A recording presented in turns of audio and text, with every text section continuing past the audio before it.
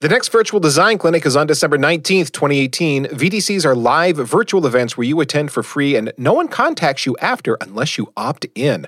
We're going to do some Ask Me Anything segments with a panel of industry experts. We'll hear presentations on continuous integration and continuous testing for networking, as well as the impact of NVMe over fabrics to network design and more.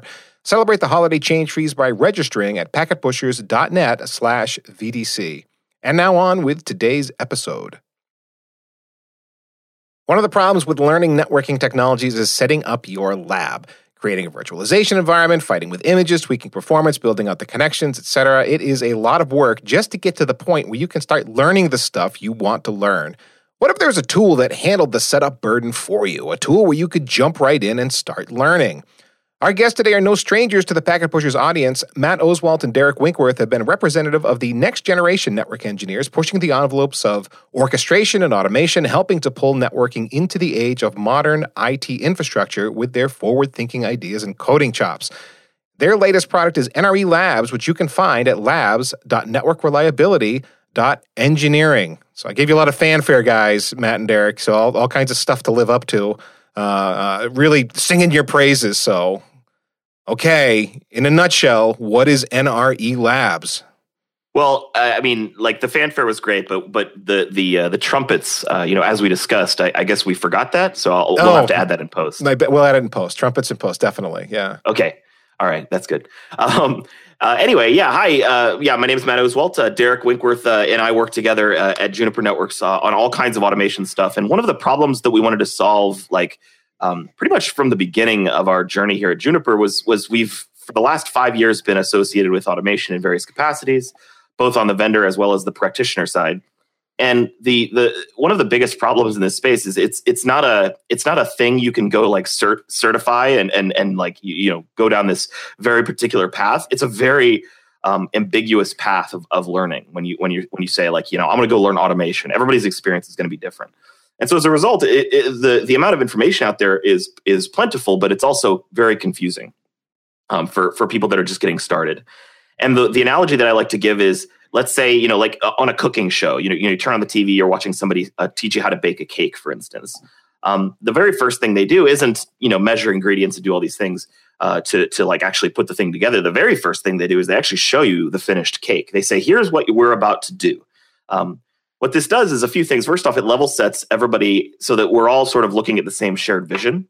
And there's an idea out there that we can work towards. So all of the different sort of minutia of measuring flour and whatnot makes a lot more sense. And in addition, it gets us, emotionally much more excited about what we're doing because we've seen this delicious chocolate cake that we know we're about to have and be able to put onto our faces. And that makes us really excited to actually do some of the minutia because we know that it's going to end up with that awesome result at the end.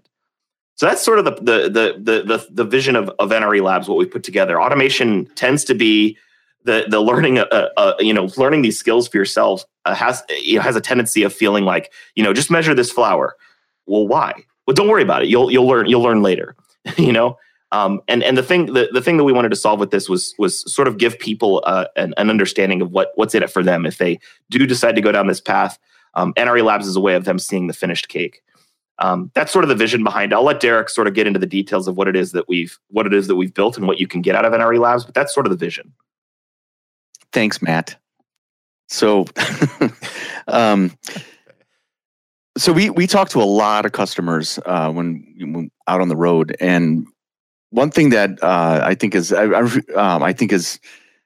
observation we make probably too frequently is a lot of people are still not really doing any meaningful automation.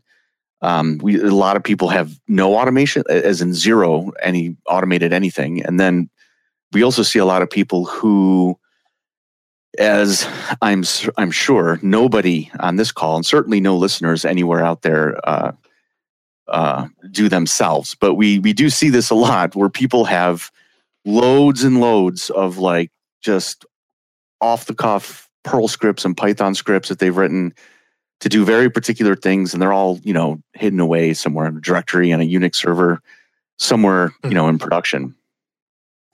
And they're not really, maintained in GitHub. There's no test units, and these things, they break every time the's an upgrade or No, something like that, Yeah, it's because a lot of us that have written that kind of stuff were never trained on GitHub, don't know much about version control, aren't thinking about testing or the way a developer thinks. We're thinking about, I got this task to do and I want to automate it. Bam, I'm going to create a script that does that. Give me some Python, give me some Perl, right? And exactly, it's in that special place on that Unix server. That's where it runs, and it does this one thing for you. And there's probably like one or maybe two people in the organization that even know how to use those scripts.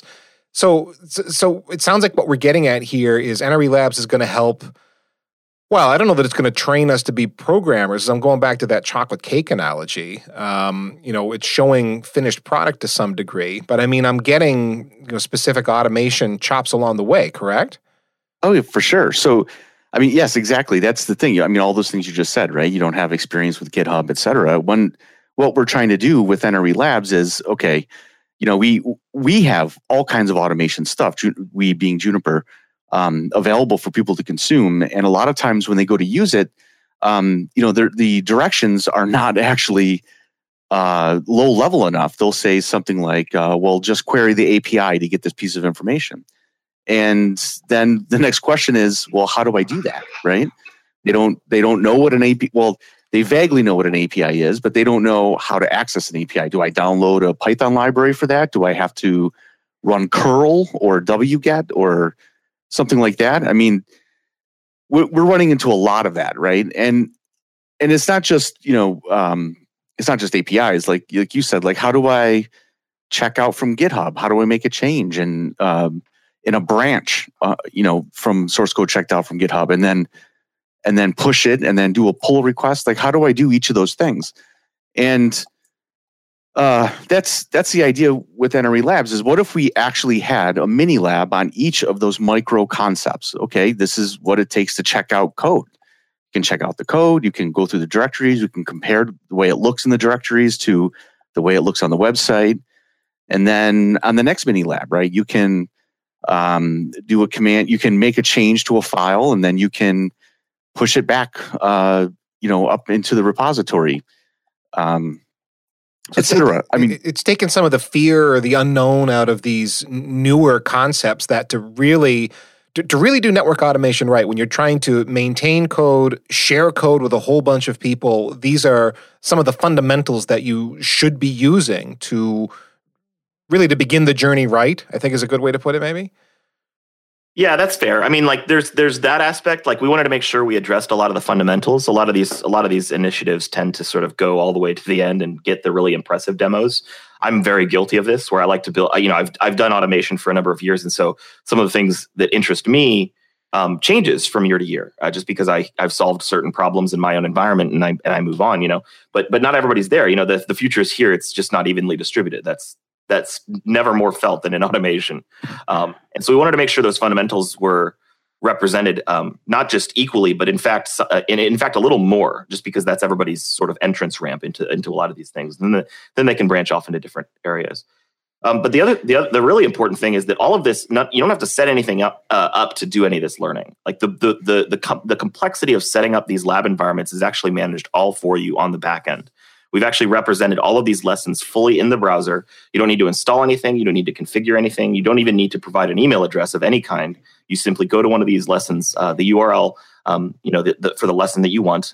Just click the link, and you're presented with this learning opportunity.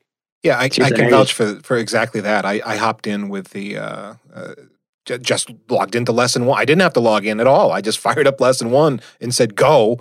It provisioned the background environment for me, and then I had instructions in the left pane of what I was supposed to be doing, and I started typing commands and reading and learning and analyzing the output and learning what I was supposed to learn as I went. Exactly like that, yeah. And what sort of things am I going to learn if I show up at NRE Labs? Well, we have. Well, I'll tell you how lessons are broken down. Right, we have 4 categories of lessons on the website. There's the fundamentals. We have troubleshooting as a category. Mm-hmm. We have verification, and we have configuration. Right, there's 4 categories. And under right now, there isn't a whole lot of lessons, but there will be very soon within the next 2 to 3 weeks. You'll see many more lessons starting to populate. But you pick a lesson from one of those categories. And each lesson is broken up into stages. That this is just the terminology we chose. And those stages are these mini labs, right? And the goal of these mini labs is that it won't take you more than 2 to 5, maybe 6 or 7 minutes at most to do that mini lab, right, in that stage. And there could be a collection of stages making up a lesson, right? And they could be like sequenced, where you start with one, then do the next, and they build on each other, or they could just be a collection of mini labs exploring a single topic, right? They're not necessarily dependent on each other. Mm-hmm. And so we'll take a topic. So as an example, we have working with REST APIs, right? And we'll break it down into small topics so that, again, you can do it in 2 to whatever, like I said, 2 to 5, 6, 7 minutes. Right now, the topics that are up there are things like introduction to YAML. If you're not familiar with YAML, you can plow through a couple different stages, mini labs that we have set up, and it talks about what a YAML file looks like, how a list of things is represented in YAML, etc. And I think that one is a couple of different stages. We have version control with Git that you can click on. There's a little, I think I don't know how many labs are in there now. For the version control with Git, there's multiple lessons that you can walk through that take you through different Git operations. Mm-hmm. We have some Linux basic stuff. I think that covers some shell related things and just working with files and other things. Is that right, Matt? Yeah, that's right. Yeah. A lot of these focus on, they're not necessarily automation in and of themselves, but we view them as sort of dependencies for other lessons that are a little, slightly more advanced. Like, for instance, in the very near future, we're going to have a lesson on Ansible. It's probably a good idea in the network automation space, given the Ansible's popularity. But in order to know Ansible, you got to know YAML, and you should probably know Git as well, and probably a little Python. So what we're finding is one thing we're going to be building into this very soon is sort of a dependency maps. Like, I have this end goal of learning Ansible. Instead of diving right into Ansible, you might want to dive into these other lessons, and the platform will sort of point you in that direction. So the notion is I'm getting some basic instruction on what is Git and why version control is essential and how I check things in and check things out, and then what this modeling language is and what it means and what the constructs are. So I'm getting, essentially I'm learning to walk before I'm running with Ansible. Is that the idea? That's exactly right. Not just the how, but also the why. Like, that's the super important thing for us. We're not just throwing instructions on you. Like the cake analogy. We're not just telling you to measure things. We're giving you a vision of what those things will build towards. But I think for people that are hearing this for the first time or haven't had a chance to log into the site yet, though, I mean, you're also getting a real command line environment that is paired with the lesson so that you are hands-on at the keyboard doing something and seeing the results of what you're doing, not in a simulation, but in an actual environment. Yeah. And so we're actually, this is very cool. This is actually, Matt has a lot of reasons to be proud of this. When you click on a lesson, what actually happens is, and because this is network oriented, right? It would be really helpful if we could actually spin up things like a virtual QFX or virtual SRX, MX, or even other vendors like EOS, Cumulus, to be able to spin those things up inside of like a virtual network topology and actually connect them so that they can peer and actually spin up things like servers or Linux hosts that you can attach, and then they can ping each other over the network and stuff like that. That would be really cool, right? And that's exactly what Matt did. So when you're interacting within on the right side of the screen, when you're using, when you're going through one of the labs, you have these tabbed SSH sessions that are embedded in the browser, and those sessions go to those devices in the infrastructure, so you can actually interact with Junos or EOS or Cumulus or whatever it is that's in that particular lesson. So Matt, then I gotta ask you this. I think it sounds like you were involved in maybe a lot of the software engineering. What's going on the back end when you do that? Because I fired up this lesson and just like Derek just described, I got all these tabs and everything. It's all happening in my browser, and I'm like, dang, man, there's a lot going on right now. So, okay, I fire up this lesson, the Java thing or whatever that window is pops up and tells me, okay, I'm building your environment. And then when it's done building, off I go. Give us a peek behind the curtains. I want to see Oz. Sure. Yeah, sure. And it's funny. It's so hard to describe this the front end, how it looks on a podcast. But fortunately, as we've said, there's no login or anything. You just go to labs.networkreliability.engineering, like literally right now, and you can see it. So I would recommend people do that. Unless you're driving. Yeah, unless you're driving, don't do that. We have a special driving lesson. No, we don't. That's a total lie. We should add one though. That's a good idea. Anyway, the back end, yeah. So really, we reused as much software as we could, and then we wrote custom software where it made sense. So the two, let me start with the sort of the off the shelf software. The solution as a whole, by the way, we're open. Everything in the platform is open source, from the platform itself to our configuration files to the custom software we built. Every single bit of information is on GitHub under the NRE-learning GitHub organization. And the open source project we're calling is Antidote. So basically, Antidote is the sort of the name for the umbrella of all of these different pieces of software that go together to make this thing work. Now, the way that this works is we have effectively a Kubernetes cluster. That's sort of how everything is being run on the back end. Now, it just so happens that the Kubernetes cluster we use to power the sort of production instance that Juniper sponsors, which is labs.networkreliability.engineering, that happens to be running inside of Google Cloud. But Kubernetes is the sort of the common denominator. So as long as you have a Kubernetes cluster, it doesn't matter what cloud you run it in; it'll still work. There will be differences, of course, how you sort of network. The external connectivity, for instance, we have some Google Compute specific load balancer configurations, for instance, but nothing application specific. Kubernetes is the common denominator there. Now, on top of Kubernetes, we have a few pieces of custom software as well as a few pieces of off-the-shelf software.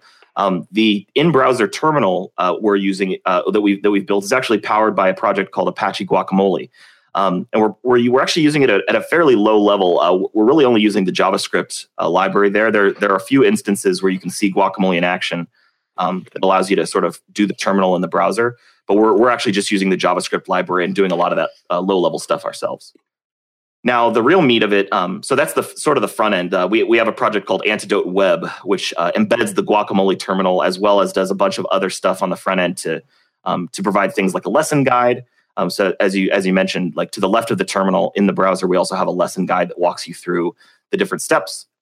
And then actually one thing that I'm really, it's sort of, it was pretty easy to do, but it's so powerful. Underneath each code snippet that's referenced in the lesson guide, there's a button that says run this snippet. And some of the JavaScript on the back end takes care of pasting that code or the CLI commands or whatever it is into the terminal, into the appropriate tab even.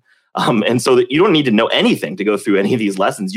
If you're able to click a button, or several buttons, you have the information you need to start learning. That's one really cool thing we're pretty proud of. And then finally, the last sort of component is the real meat of it. There's a backend component that orchestrates all of the interaction between the front end, which is sort of an API. It presents an API to the front end. The front end calls this API, and then on the back end, it coordinates the orchestration of resource creation and whatnot with Kubernetes. And that component is called Syringe. And so that's a piece of custom software that I built in Go that effectively serves as, it's a proxy, I suppose. It's sort of middleware between the front end and the Kubernetes API itself. I'm noticing a lot of medical allusions here. Antidote, syringe. Did you want to be a doctor when you were growing up?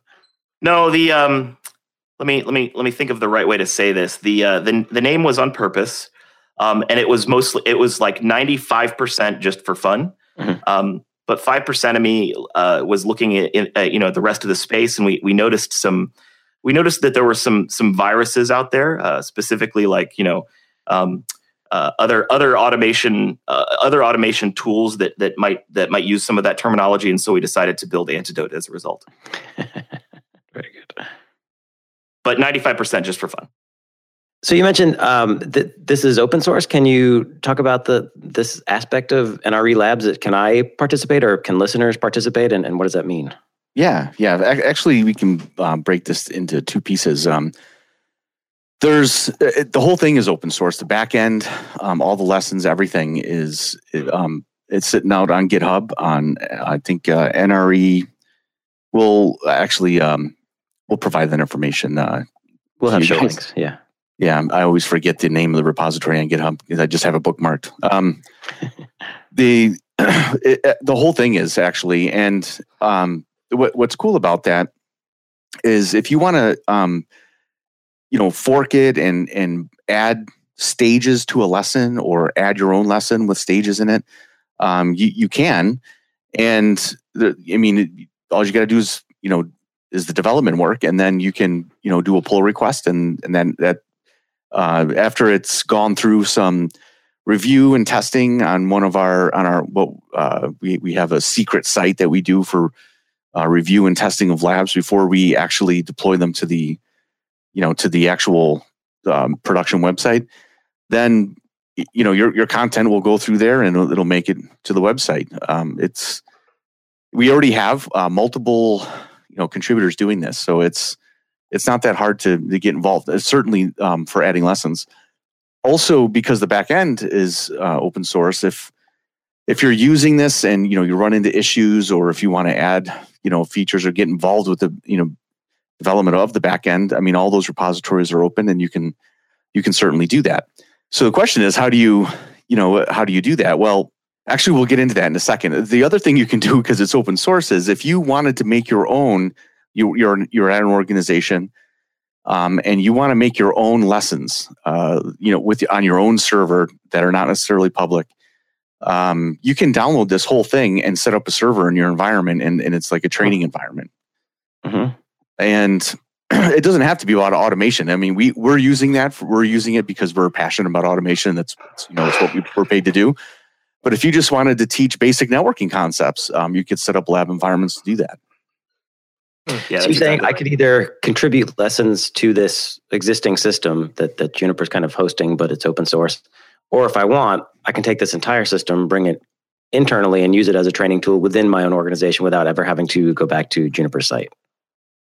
That's exactly right. Yeah, you can open a pull request to the Antidote project to sort of include your content in our site. We'll host it for you. Or if you don't want to do that, you can just take the software itself and run it, and then use your own internal private repositories to host that content yourself. There's sort of a two-parter to this whole open source thing. We've open sourced not just the software that makes it possible, but also the curriculum itself. And you can sort of pick and choose which part of that you want to participate in. And are you anticipating that folks are going to want to contribute lessons? Don't have to anticipate. I can look at the requests right now. I have 3 pull requests that I'm reviewing right now actively, and I see about 5 more branches that are about to open. Oh, so yeah. Go ahead, Derek. Sorry. Yeah, we actually have a great deal. These things take time to build a community, et cetera. And even with the few lessons that are available on the site, we have enough excitement. There's almost at this point there's almost a dozen and a half, I'd say, individuals who are wanting to contribute just the lessons. So we're pretty excited about that. Now, if I did want to take advantage of the open source opportunity here and build my own server for my own environment, what kind of hardware am I getting into to pull this off? So that's a good question. So one of the lessons that I made, which I'm super proud of, is about troubleshooting, something in the network, right? And the whole idea is, what if you start your troubleshooting process with a piece of non-network information, and then you have to translate to a piece of network information, and then you can go about troubleshooting the network. And to spin up the topology for this, there's 3 QFXs, virtual QFXs, a SIP PBX, a separate Linux instance that's running a command line SIP phone, and it's also running Netbox, Jeremy Stretch's project from DigitalOcean, which is like a network inventory tool. And I just want to repeat what he just said. We're running a SIP phone in the cloud. I heard that. Yeah, connected to a virtual PBX, and you don't set up any of it. I just want to restate that, because I don't think that could be emphasized enough. Yeah, and all of that takes probably, I think it's 6 gigabytes of RAM in order to run all of that. Mm-hmm. And that's just one user, one instance of the user. So if you really, if let's say you're trying to build, right, and you're anticipating, let's say 10 concurrent users, which would be a lot, right, for an organization's network shop. But if you're anticipating that, and those are the kind of topologies that you're spinning up a lot of the time, then you're going to need, 64 gigs of RAM, and you're probably going to want 4 to 6, more than 4 cores, probably 6 or 8 cores for the server. If you're just doing introductory things like, let's spin up a Linux instance that has some scripts and libraries preloaded on it, and you could have 20 users doing that, and that would still 512 meg to a gig per instance without a lot of cores, since it's probably not intensive. Now, would I have to run this on a server, or the Kubernetes is in the mix here? Is it possible to spread the different virtual machines I need across a bunch of physical servers, and Kubernetes stitch the networking together, or too hard? Not too hard. That's exactly how we built it in production. So that's how we're running it. And if you have a Kubernetes cluster that obviously follows that super good idea deployment model, the way that the backend orchestrates all of the lessons will definitely be compatible with that. So you don't have to put this on one server. I think the benefit of doing that is, we have another repo called self-medicate following the motif, which allows you to run all this on your laptop. It actually uses Minikube, which is a single node, very automated single node instance of Kubernetes, but it's still the Kubernetes API. There's no difference there. So if you have it doesn't matter if you have a single node Kubernetes instance or 100 nodes, as long as you've got the compute power to run what you want to run, it'll work just fine. And I also want to mention, one of the things that's different about this versus some of the other initiatives that we've seen thus far, not just in automation, and not even really just in networking, but some of the similar learning experiences, is this is not a read-only environment. When you access a lesson, every single resource in that lesson is spun up on demand for you. You're not connecting to a set of shared devices that have been spun up ahead of time that everybody's using, and and has RBAC permissions set such that you can only read information. You can't make configuration changes. Like that sort of defeats the purpose for us. That was a non-starter for us. So what we've done is we've built it so that when you access a lesson, every aspect of that lesson, including the network devices, is spun up for you. If you want to RMRF root. You can do that. If you want to wipe the config of the VSRX device that you're logging into, you can do that. I wouldn't recommend it because you'll lose the lesson, but you can do it. We're not locking you out from doing that. If you're not a Linux person, RM-RF would recursively force a full directory deletion, and if you do it at the root level, you just wiped out your entire file system. So great, Matt. We've got the power to blow ourselves up. But more seriously, it means that you can do anything even outside of the bounds of the lesson that you want to do. Try stuff out. It's a live environment. You can do whatever you need to with. Yep, the lesson guide suggests things according to what we're trying to teach, but it's not locking you out from doing anything else. It's not an emulation. It is a guided experience. It's a path that you can go down if you wish. If you want to deviate from that path, you can also do that. So there's a little bit of hand-holding, but a little bit of go ahead, play around, try things, see what happens. Yep. Awesome. Yeah, there are some bounds. We obviously we don't allow internet access so that people, This is not going to be somebody's DDoS server. Correct. Yeah. Okay. So this NRE Labs just launched, I think, a few weeks ago. Were there teething pains as you got this ramped up? The biggest thing is we kind of expected community participation to start off slow and then build, and right out the gate, within less than a week we had half a dozen people who were like, how can I'm going to do this right now, like I'm going to start tomorrow. And so I think that we weren't anticipating that, so some effort had to go into straightening out the dev environment to get the self-medicate portion that Matt was just talking about had to be cleaned up. And then Matt has done so much work on this. He cleaned up the way, the whole process for the dev environment for making your lessons, and all the way up through, testing it live on our secret test website. He cleaned up that whole process and got all the versioning and all that stuff straight. So all that we sort of did that after we launched, which I would recommend not doing it that way, but that's what happened. So it's a story of IT.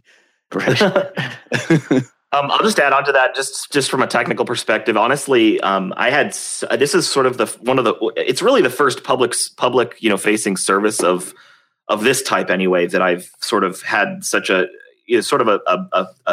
hand in running. And I had all kinds of, I'm used to life as a behind the scenes, network engineer or even a network automation guy. You're not really dealing with front end services as much, and this is very front end.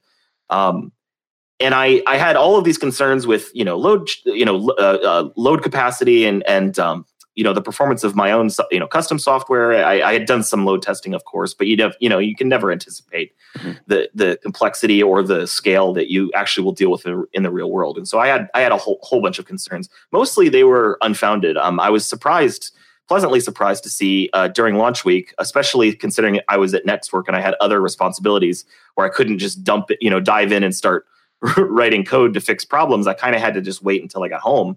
I was pleasantly surprised that it held up as well as it did. There were occasional bugs, where I was accessing, some resources without locking, shared resources without locking. It's pretty stupid. Race conditions, things like that. But honestly, it handled pretty well. Well, you're using so many open source components from different projects to pull this whole thing together. Did you run into any bugs in those projects that impacted this? Yes. Geez, man, you want to wait a little bit before you jump in? Yeah, for sure. We ran into a few, but you work around it. You actually contribute back to those projects because you're relying on them, fixes and things like that, patches.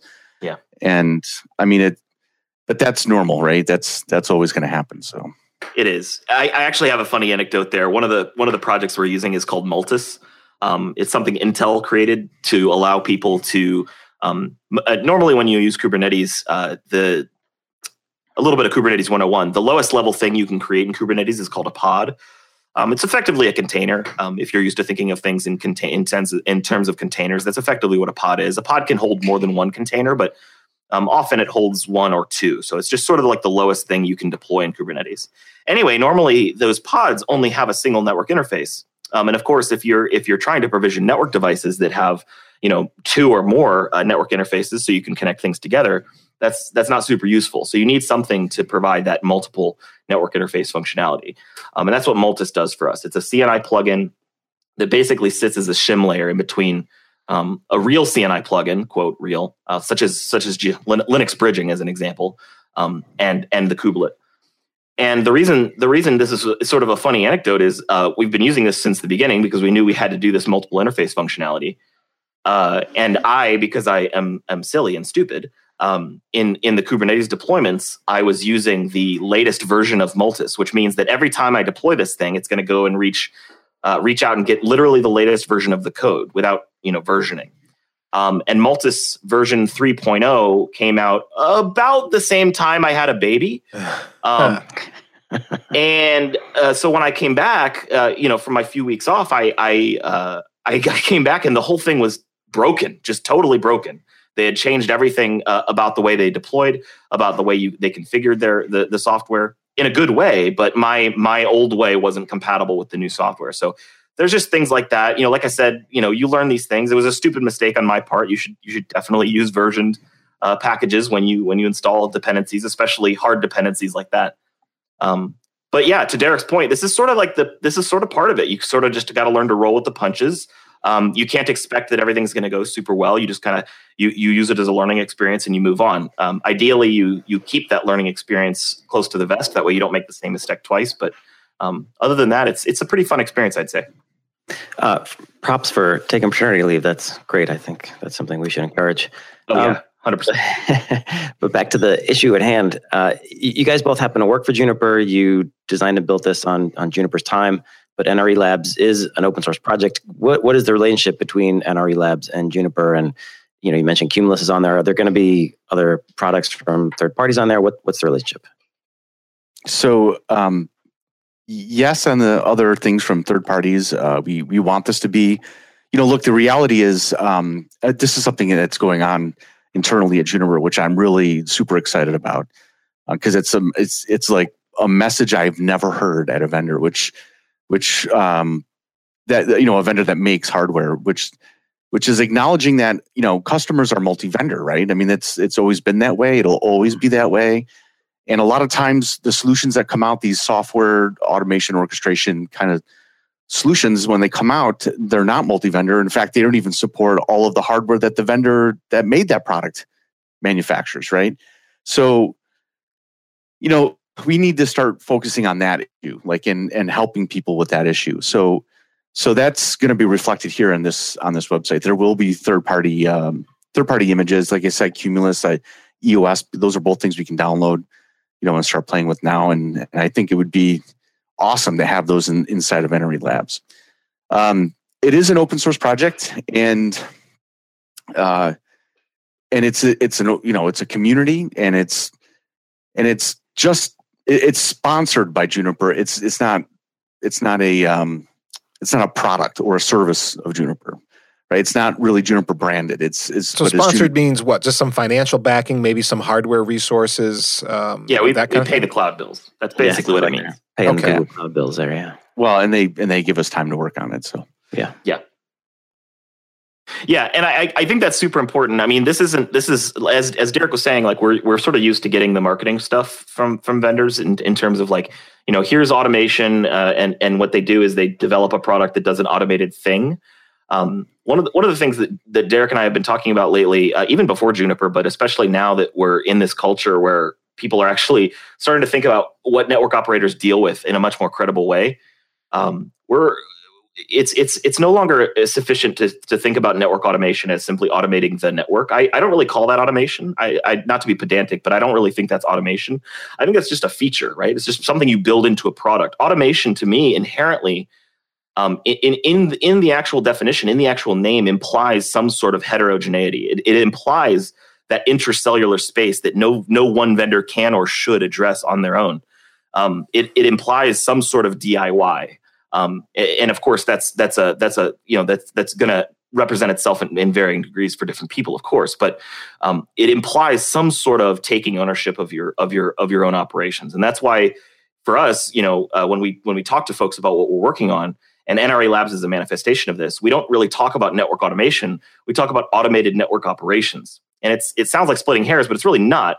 Automation to us has always been about the operations of the network and not just the network itself. If you're talking about an automated widget on a network device or on a controller or whatever, that's just a feature. That's a feature of that application. Automation to me is closed circuit. I have a thing that I need to respond to, and I want to tie that thing to a workflow. And that workflow is described by my own experiences. That's not something a product knows about.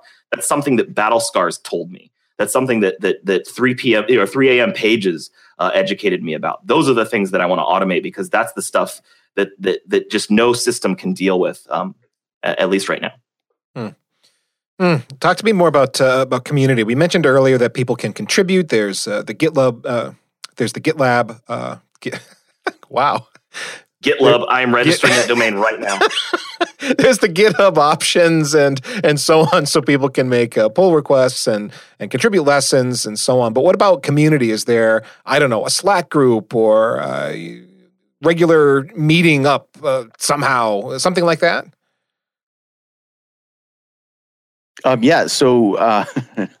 So we have at the moment. This is another way that Juniper's sponsoring this. They have an EngNet.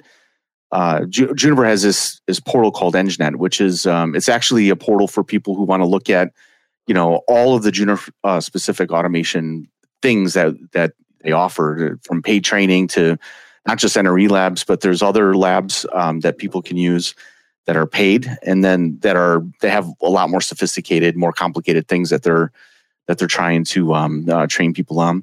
But forums and there's actually, if you haven't been to the Juniper EngNet website, I highly recommend going and checking it out.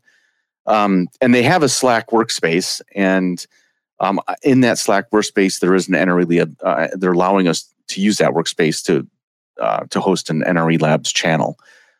So if there's any questions or discussion you want to have, that's one route to take. I'm out. Matt and I are both in that channel quite a bit. There's also just in GitHub itself, if you want to create a lesson or work on a lesson. You can open up the issues, and there's tags on those. And I think lessons is one of the tags. And if you select lessons, then you'll see a whole bunch of PRs open with lesson ideas that people are working on, et cetera. And you can certainly assist other people with what they're working on, or if you see a lesson that's been posted, a lesson idea, somebody wants to learn about something, and that's something that you feel like you could contribute, you can just open up the PR, make a note that you're going to work on it if no one else is, and then get to it. All right. So we've got the whole thing here. Open source project. We've got community. We've got it's early days, but growing rapidly. And I'm not surprised that this is taking off. Just from you guys told us what this was. You briefed us on NRE Labs, and I hopped in there as soon as it went public and tried it out. I was like, yep, this works. Because I personally have had that nuisance problem of trying to stand up my own labs, and it just gets so tedious trying to get all these virtual machines talking to each other and just standing them up to begin with. And then just to have a tool that's sitting there where all of that stuff is just handled for me, and someone, presumably with a clue, has built a lesson for me so I can start learning something immediately. And it's just there. All I have to do is just make the time and work through the material is really fantastic. So, props to you guys for having the desire to build this thing and then seeing it through. It's really great stuff, and I think it's a big deal to the community, especially with automation being as complicated of a topic as it is, and needing to. We're not just learning scripting here. There's so much more that there is to it if you really mean to do it well. So this is a big contribution to the community. And again, props to you guys for all the efforts to bring it to life. It's a big deal. Now, you guys are both social animals. So Matt, starting with you, would you tell folks how they can follow you? Yeah, I'm on Twitter at Mierdin, Mierdin. I blog at keepingitclassless.net. And of course, you'll see new content from me all the time at labs.networkreliability.engineering. And you, Derek? I am Cloud Toad, just the way it sounds, CLOUDTOAD on Twitter. I tweet all the time. Well, all the time some days. And other days I tweet nothing. But you can certainly follow me there. And like once a year, I get worked up about something, and I post on Packet Pushers about it. So, just stay on the edge of your seat for the next thing. All right. Well, thanks to both of you guys for taking the time with us and telling us about NRE Labs. And thanks to all of you in the audience for listening today. Heads up, we have a new site called Ignition. Ignition is the Packet Pushers members-only site. We've got videos, ebooks, articles, and more. You can't get anywhere else. We're already making our content plans for 2019. You can sign up for free at Ignition, but if you sign up for a premium membership, you do support us directly. We would really appreciate that. Check it all out at ignition.packetpushers.net and get a hold of us if you think you'd like to contribute something to Ignition. We are paying for content, and we'd love to work with you on what you know and would like to share with the network engineering community. We have a lot of shows in the network, too. You should try some of our other shows in the Packet Pushers network, like IPv6 Buzz with Ed Horley, Scott Hogue, and Tom Coffeen. And we've got a Full Stack Journey with Scott Lowe, Datanauts with me and Chris Wall. And if you didn't know, by the way, we are on Spotify now. Just search for Packet Pushers, and all the shows in our network will show up. Last but not least, remember that too much networking would never be enough.